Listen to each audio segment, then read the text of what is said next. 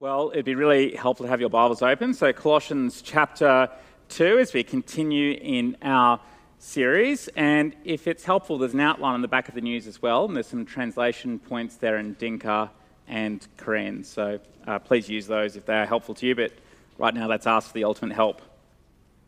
Gracious God, we thank you so much for your great love for us and the grace that is afforded to us through the Lord Jesus. We pray that this day you would be at work in the power of your Spirit. Please soften our hearts, open our minds, and move our wills that we might seek to glorify you in all things and be rooted and built up in Christ alone. And so we pray in Jesus' name. Amen. Well, up to this point in the letter to the Colossians, Paul has been unpacking the glorious riches of Christ. Colossians is like a mega show bag of treats. Every time you reach in and you rummage around, another mind-blowing reality about Jesus is revealed. That it's in Jesus that our hope is stored up and secured. Through Jesus, we have been qualified, rescued, and redeemed. He's supreme in creation. He's the ultimate Lord. But he's also supreme in salvation. He's the ultimate Saviour. Jesus has rescued us from our past. He's given us purpose in the present and assured us of the future. Yet as staggering as Jesus is, it's equally as staggering is our propensity, our tendency to drift away from the wonder of him. It's incredible, our propensity to let the extraordinary become ordinary in our eyes and find ourselves off looking for the next best thing, like the new thing that you really longed for, but then it's not too long before it ends up in the bottom drawer. We often drift from wonder. I remember when Patrice and I, many years ago, moved to Durham in the UK. I remember the very first time that I set my eyes on the 900-year-old, or almost 900-year-old cathedral there. I was absolutely gobsmacked at how stunningly beautiful it was. I had seen photos of it before. Someone even had gifted me a painting of it. But nothing prepared me for actually seeing it. I was totally captivated. Yet as we lived there, and as I saw it every day, it wasn't long before I would walk past it or even through it without noticing it at all. The Colossians, even though they had received the staggering, unparalleled news of Jesus and been enjoined in fellowship with the true and living God, seem to be now left wondering, what's next? How can I level up? You can almost imagine them saying something along the lines of, if only I had this, or if only I did that, or I'd be a more fulfilled, I'd be a more complete Christian, if only fill in the missing blank. Now, of course, it wasn't helped by the influence of those around the Colossians saying that Jesus is not enough, that you need extra rules or special knowledge or spiritual experience. Perhaps sometimes you actually find yourself kind of drifting from wonder or feeling inadequate. And so Paul, knowing the situation, responding to that question of what's next, simply responds, verse 6, so then, just as you received Christ Jesus as Lord, continue to live your lives in him. That's his response. So let's break that down. So then, that is, in light of all the marvelous things declared about Jesus the Lord, just as you received Jesus Christ as Lord, which is to say, just as you heard the proclamation of Jesus, made a confession of faith, and received a new status as his body, what next?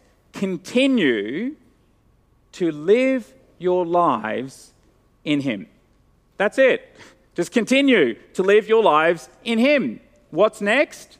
Live in the way that you launched. So Paul gives them three things to help them with that. He gives them a goal, a warning, and a reminder. The goal, be rooted and built up. The warning, don't be taken captive. And the reminder, remember your fullness in Christ. First, the goal, be rooted and built up in Jesus. So let's go back to verse 6. So then, just as you received Christ Jesus as Lord, continue to live your lives in him, rooted and built up in him, strengthened in the faith as you were taught, and overflowing with thankfulness. So note that Paul here is using a mix of horticultural and architectural images, both things of which I have no expertise. So let's have a shot anyway. So first, being rooted in Jesus. So this is a horticultural image. It means that the foundation of the Colossians' lives, indeed their very life source, just like a tree, wouldn't be shallow, but would keep growing deeper and holding fast to Jesus alone, according to the news that he is Lord, with which they began. So Paul doesn't want them to be like some sort of giant gum that towers into the sky but has a really shallow root system, which leaves it really precarious, renders it really precarious, and it's ready to topple any time a little bit of pressure is applied. But he also doesn't want them to be spiritually uncommitted, flittery, always ready to up stumps and be replanted with a different Lord and Saviour when something looks more appealing. They're planted into the expansiveness of Jesus, not into the constraints of a pot. Paul wants them to have roots that run deep and firm to Jesus alone. Not to another philosophy, not to another faith, not to some sort of additive practice, but to Jesus. Just last month, you may have seen a new building in New York, the Steinway Tower, was opened up to its very first residents. And not only does this building soar 435 metres into the skyline, but it also boasts being the thinnest skyscraper in the world. Now, you might think, that doesn't sound like a really great boast, does it, being the thinnest skyscraper in the world? Isn't there a reason, I mean, I'm not an engineer, but isn't there a reason why buildings aren't built both really tall and really thin? And if you're thinking that, the answer is yes, there is a reason. They're going to get blown about. And so in order to counter the lateral, the sideways forces against this building, causing it to sway and eventually topple, the engineers designed it so that it would have around 200 anchors, giant anchors, driven down deep up to 30 metres into the ground and attached to rock. That's what they planned. That's what they designed. So imagine that you're armed with that knowledge. You think, well, this is going to be safe, so you dole out your $50 million for one of those apartments, okay? If you're wanting to do that, they're all sold, I think. I'm sorry, you've missed that opportunity. But say you did, you feel this is going to be safe, got all these giant anchors, but then when you're up there on the 90th floor, you discover that actually, whilst the engineers designed the anchors to go 30 metres deep, the builders thought, let's just make them 30 centimetres, and that instead of securing them to rock, let's just put them in the clay. You'd be out of there pretty quick fast. Paul wants the Colossians and us to keep ensuring their foundations are deep and solid in Jesus. Not only because Jesus is the only true foundation, the only true rock worthy of us building our lives upon, but also because Paul wants the Colossians and us to keep growing in him and be built up. Paul's guarding against a type of spiritual complacency. You don't just become a Christian and then put your feet up for the next 40 years, or however many years there may be, and watch Netflix or something like that. No, the Colossians, to keep growing in the likeness of Jesus, their fruitfulness for Jesus, and the maturity in Jesus. rooted deep and built up. So there's a sense of them both unchanging and ever-growing. Unchanging, so not upping stumps, flitting from one Lord to the next, but being rooted in Jesus. Yet ever-growing, not stagnant or complacent, but continuing to grow in and for Jesus alone. So how do we do that? Well, Paul helpfully provides two simple ways which help us to be rooted and built up in Jesus. So verse 7. How? Be strengthened in the faith as you were taught and overflowing with thankfulness. Being strengthened the way you were taught, we don't need to be on a search for a new gospel or some sort of gospel innovation. If you come away from St. Bart's on a Sunday and you think what you heard preached was really innovative, that is not a good thing, okay? There shouldn't be gospel innovation. Paul's saying that our lives would be so characterized with being saturated of a digging into the richness, the expansiveness of the good news, that we would keep on growing in our relationship with the Lord Jesus. Be strengthened in it. Strengthen one another in it. There's a million ways to do that, of course. But it's why the rhythms such as of gathering and connecting in small groups and daily devotion and singing praise are all so important. Whatever rhythms and relationships help you hold on to and grow in the good news of Jesus, pursue them. And just to yourself, if in honest reflection you think, I've got a real absence of those rhythms and relationships that help me to be rooted and built up in Christ, well, it might be a great opportunity to find some. The other way that helps us to be rooted and built up is by an overflowing with thankfulness. Now, at one level, that, of course, is a natural response to digging into the good news. That's a natural outpouring and upflowing after we dig into the good news. That's why Paul says overflowing. The more we grow in God, the natural response is gratitude. This isn't just mere positive psychology or positive spin. It's not to say that there aren't hard things which we grieve, but that when we look to Jesus, there's always cause for thanks. Some years ago now, the Harvard Medical School, in really what has been a flood of psychological and scientific research recognising the value of thankfulness for all sorts of positive outcomes, they suggested that two things in particular are really helpful in cultivating thankfulness. They suggested keeping a gratitude journal and also counting your blessings. They said two ways to help cultivate and promote thankfulness.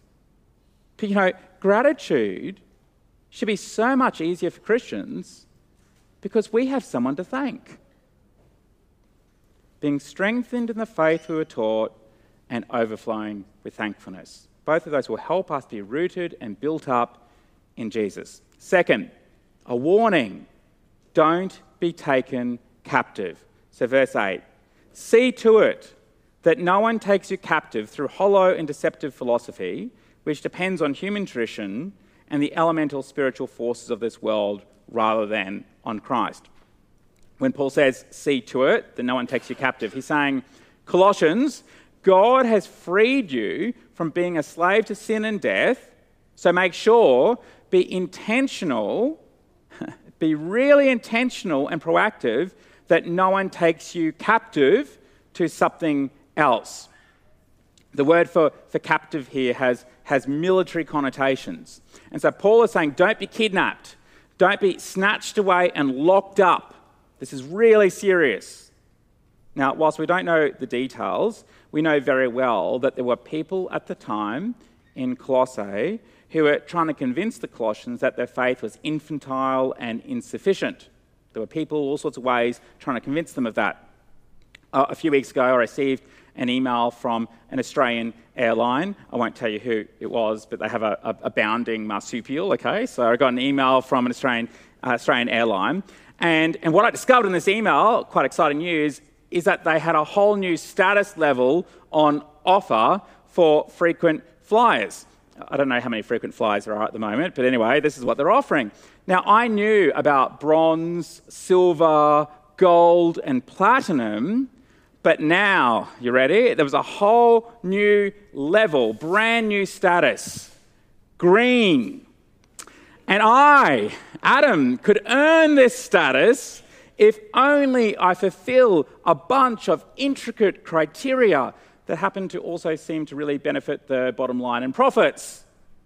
Now, prior to the email, I didn't know that my status wasn't enough. Yet as silly as it was, whatever insecurity it was playing on, I still found considering myself and looking at it afterwards. People around the Colossians were pitching that they needed something additive. They needed something more. They needed a special knowledge or a special experience in order to be legitimate people of faith. It's actually really interesting that in the original language, the word for captive here sounds a lot like the word synagogue. And so Paul might be less than subtly thinking about some particular Jewish groups at the time who were likely demanding the Colossians adhere to a whole list of prohibitions and rules, or some stranger ascetic-type practices where they should mistreat their bodies in order to resist temptation, or even some other weirder things like worship of or with angels. It's interesting today that in Christianity, sometimes we see similar things floating about as well. We sometimes hear people or groups who say, well, unless you obey this whole extra list of rules, you're not really a full Christian. Or unless you've had this spiritual experience, or unless you pray in this very particular way, well, you're really missing out. But what does Paul say? It's hollow and deceptive. He's not obviously against all spiritual practices, but he's saying to the Colossians, in the gospel, you have everything that you need to be full. Not only will these things not deliver on what they promise, they're hollow, but they're also deceptive. They're promising a fuller Christianity, but instead they're distorting the free gift of grace. So can you see the danger here? We like the Colossians, can be caught somewhere between wanting to earnestly grow in godly ways, just as Paul had implored the Colossians to do. Yet we can also be kind of prone to drifting away from Jesus and seek to fill that in all sorts of helpful ways, unhelpful ways. So Paul's saying you need to be careful about what you take up. We need to be on guard against bogus spiritual practices. And the clue on how we discern what is bogus and what is not, how we sift through that, is by looking at what they depend on. So that was Paul's critique. Do they depend on Jesus, or do they depend on something else? When Paul talks about human traditions, he's likely referring to extra rules to obey or things to do in order to be classified and recognised as full Christians. If only you did this, then you would be the real deal. When Paul talks about elemental forces, that really is up for debate, that phrase.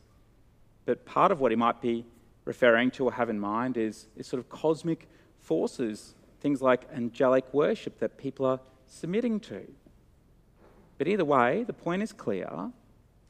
If these practices don't drive us into the roots of Jesus and the truth of the gospel, they're distracting at best and destructive at worst. We have to be wise. So, a very particular methodology of reading the Bible might be really helpful in driving us deeper into the good news that Jesus is Lord. But if that same methodology turns into some sort of marker of authentic Christianity, then it's dangerous. We're no longer depending on Jesus, but on that particular thing that we're doing. At the time of the Colossians, there would have been a whole bunch of gods and religions floating around the context and practices in their culture. And they would have felt lots of pressure and probably a natural inclination even to try and incorporate some of those other religious practices into their practice and life as Christians. Now, it's easy to think, well, I'd never get caught up in shallow and deceptive philosophies, like angelic worship. That's not going to happen to me. You think, these poor ancient people, they just didn't understand, they couldn't discern. I'm not susceptible to that. I'm not going to be suckered into that. But I wonder what the shallow and false philosophies of our age are. I think it's naive to think that there aren't myths in our culture, perhaps less immediately evident than angelic worship, that are in fact continuously pitched to us and we're tempted to buy in. I just want you to think for a moment that in our culture, I think one of the key guiding principles of our culture today, that not only is who you are, so your identity is some sort of DIY project, do-it-yourself project, you make yourself who you are, but the prevailing advice in our culture today that we can buy into is that you'll only find your true self, your full self, by looking within. Or, as one of the great prophetesses of our culture today sings out, it's time to see what I can do to test the limits and break through. No right, no wrong, no rules for me. I'm free. I've got a 4-year-old who sings that all the time.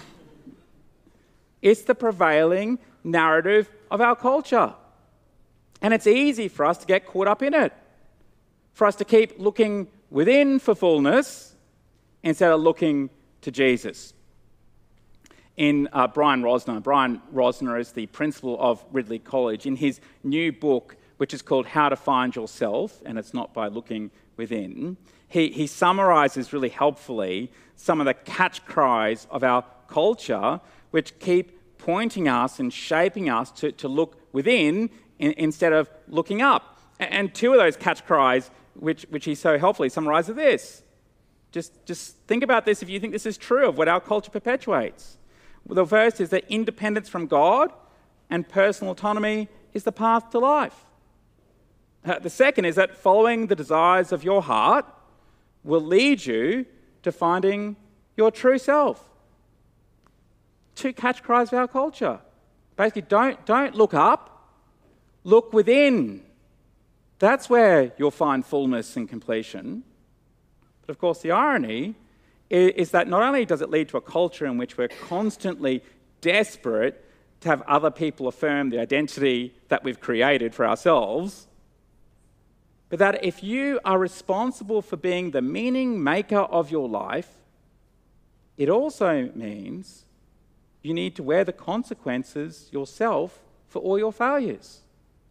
It's absolutely crushing.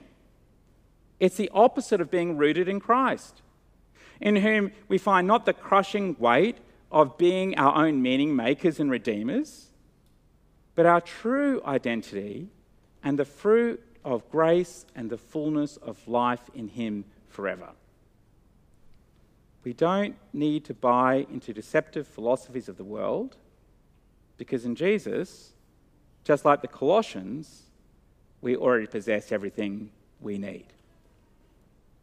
When I was growing up and when I was in primary school, my brother and I would, on a weekly or fortnightly basis, go between my mum's house and my dad's house and back to my mum's house.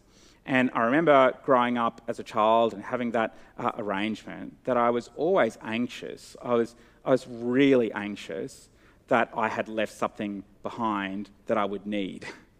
I was always worried that I left something behind that I would need and I just wouldn't have it. It was a type of, FOMO, fear of missing out before it was cool. But Paul is saying that we don't need to fear that as Christians.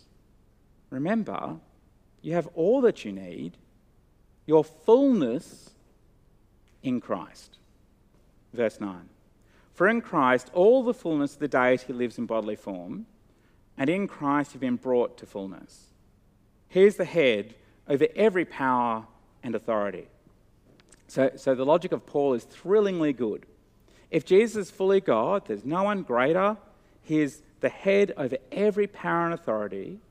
He's not one of a multitude of intermediary hierarchical beings to pay homage to. That's how Tom Wright puts it. But Jesus is the fullness of God himself. And remarkably, that as you put your trust in him, you get caught up in his fullness. There's nothing else you could possibly need because the effects of Jesus' fullness keep cascading down to those in him. So do you notice that language of in him and with him that's repeated over and over again throughout these verses? So verse 10, in Christ you have been brought to fullness. Verse 11, in him you were also circumcised. Verse 12, you have been buried with him. You have been raised with him. Verse 13, God made you alive with Christ. So can you hear what Paul is saying? What is true of Jesus, when you put your trust in him, also becomes true for us. It's like that classic illustration that's used for many, many years, that if Jesus was represented by a book, and if we were a piece of paper, that when we're in Christ, it's like the piece of paper has been inserted into that book. And so everything that happens to Jesus, to the book, is also true of us. As he died, so too has our sin died with him. The price for our sin died with him. As he was raised, so too will we be raised. It's because of Jesus' fullness that we can have fellowship with God. It's because of Jesus' fullness that we can have freedom from condemnation. That's what Paul's reference to circumcision and baptism is all about. Verse 11. In him you were also circumcised with a circumcision not performed by human hands. Your whole self ruled by the flesh was put off when you were circumcised by Christ. Having been buried with him in baptism, in which you were also raised with him through your faith in the working of God, who raised him from the dead. It means we have both an extraordinary freedom and fellowship with God. Circumcision, of course, was of males on the 8th day. It was a seal of God's covenant with Abraham. It was a sign that they were a people, that they were God's people. Paul is now saying that the Colossian Christians are a people. They enjoy fellowship with God, not circumcised by human hand, but in their hearts by the very life-giving work of Jesus himself as we turn to him. That's also followed up in the image of baptism. That as the person being baptized, the image is going down into the water, it's an image that there is a death, there is a burial of our old selves taking place. No longer captive to sin and death. That captivity, or as Paul says here, our legal indebtedness, which verse 14 stood against us and condemned us, it's been forgiven. That IOU has been torn up. That when we look to the cross, we can imagine that our sins have been nailed there too. And just as in baptism, we come up out of the water, as Jesus was raised, so too will we be raised. Verse 15, when the powers and authorities of the world did their worst to our Lord, it says he made a public spectacle of them, triumphing over them by the cross. The Colossians are to live in the way they launched. They can do that because it's in Jesus that they find the fullness of everything they need. And so do we. Let's pray. Gracious God, we thank you so much for the tremendous news that we have everything that we need in Jesus. Lord, we pray that you would be really at work in and through our lives, that we would be rooted and built up in Jesus.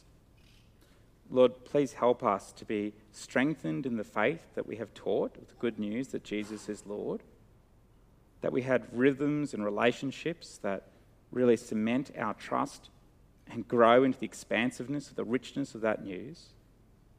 And accordingly, Lord, that our lives would be saturated and overflowing with thankfulness to you. Lord, we pray that in the power of your Spirit, you would really help us, that we would see to it that we wouldn't be taken captive from those things which are deceptive and hollow.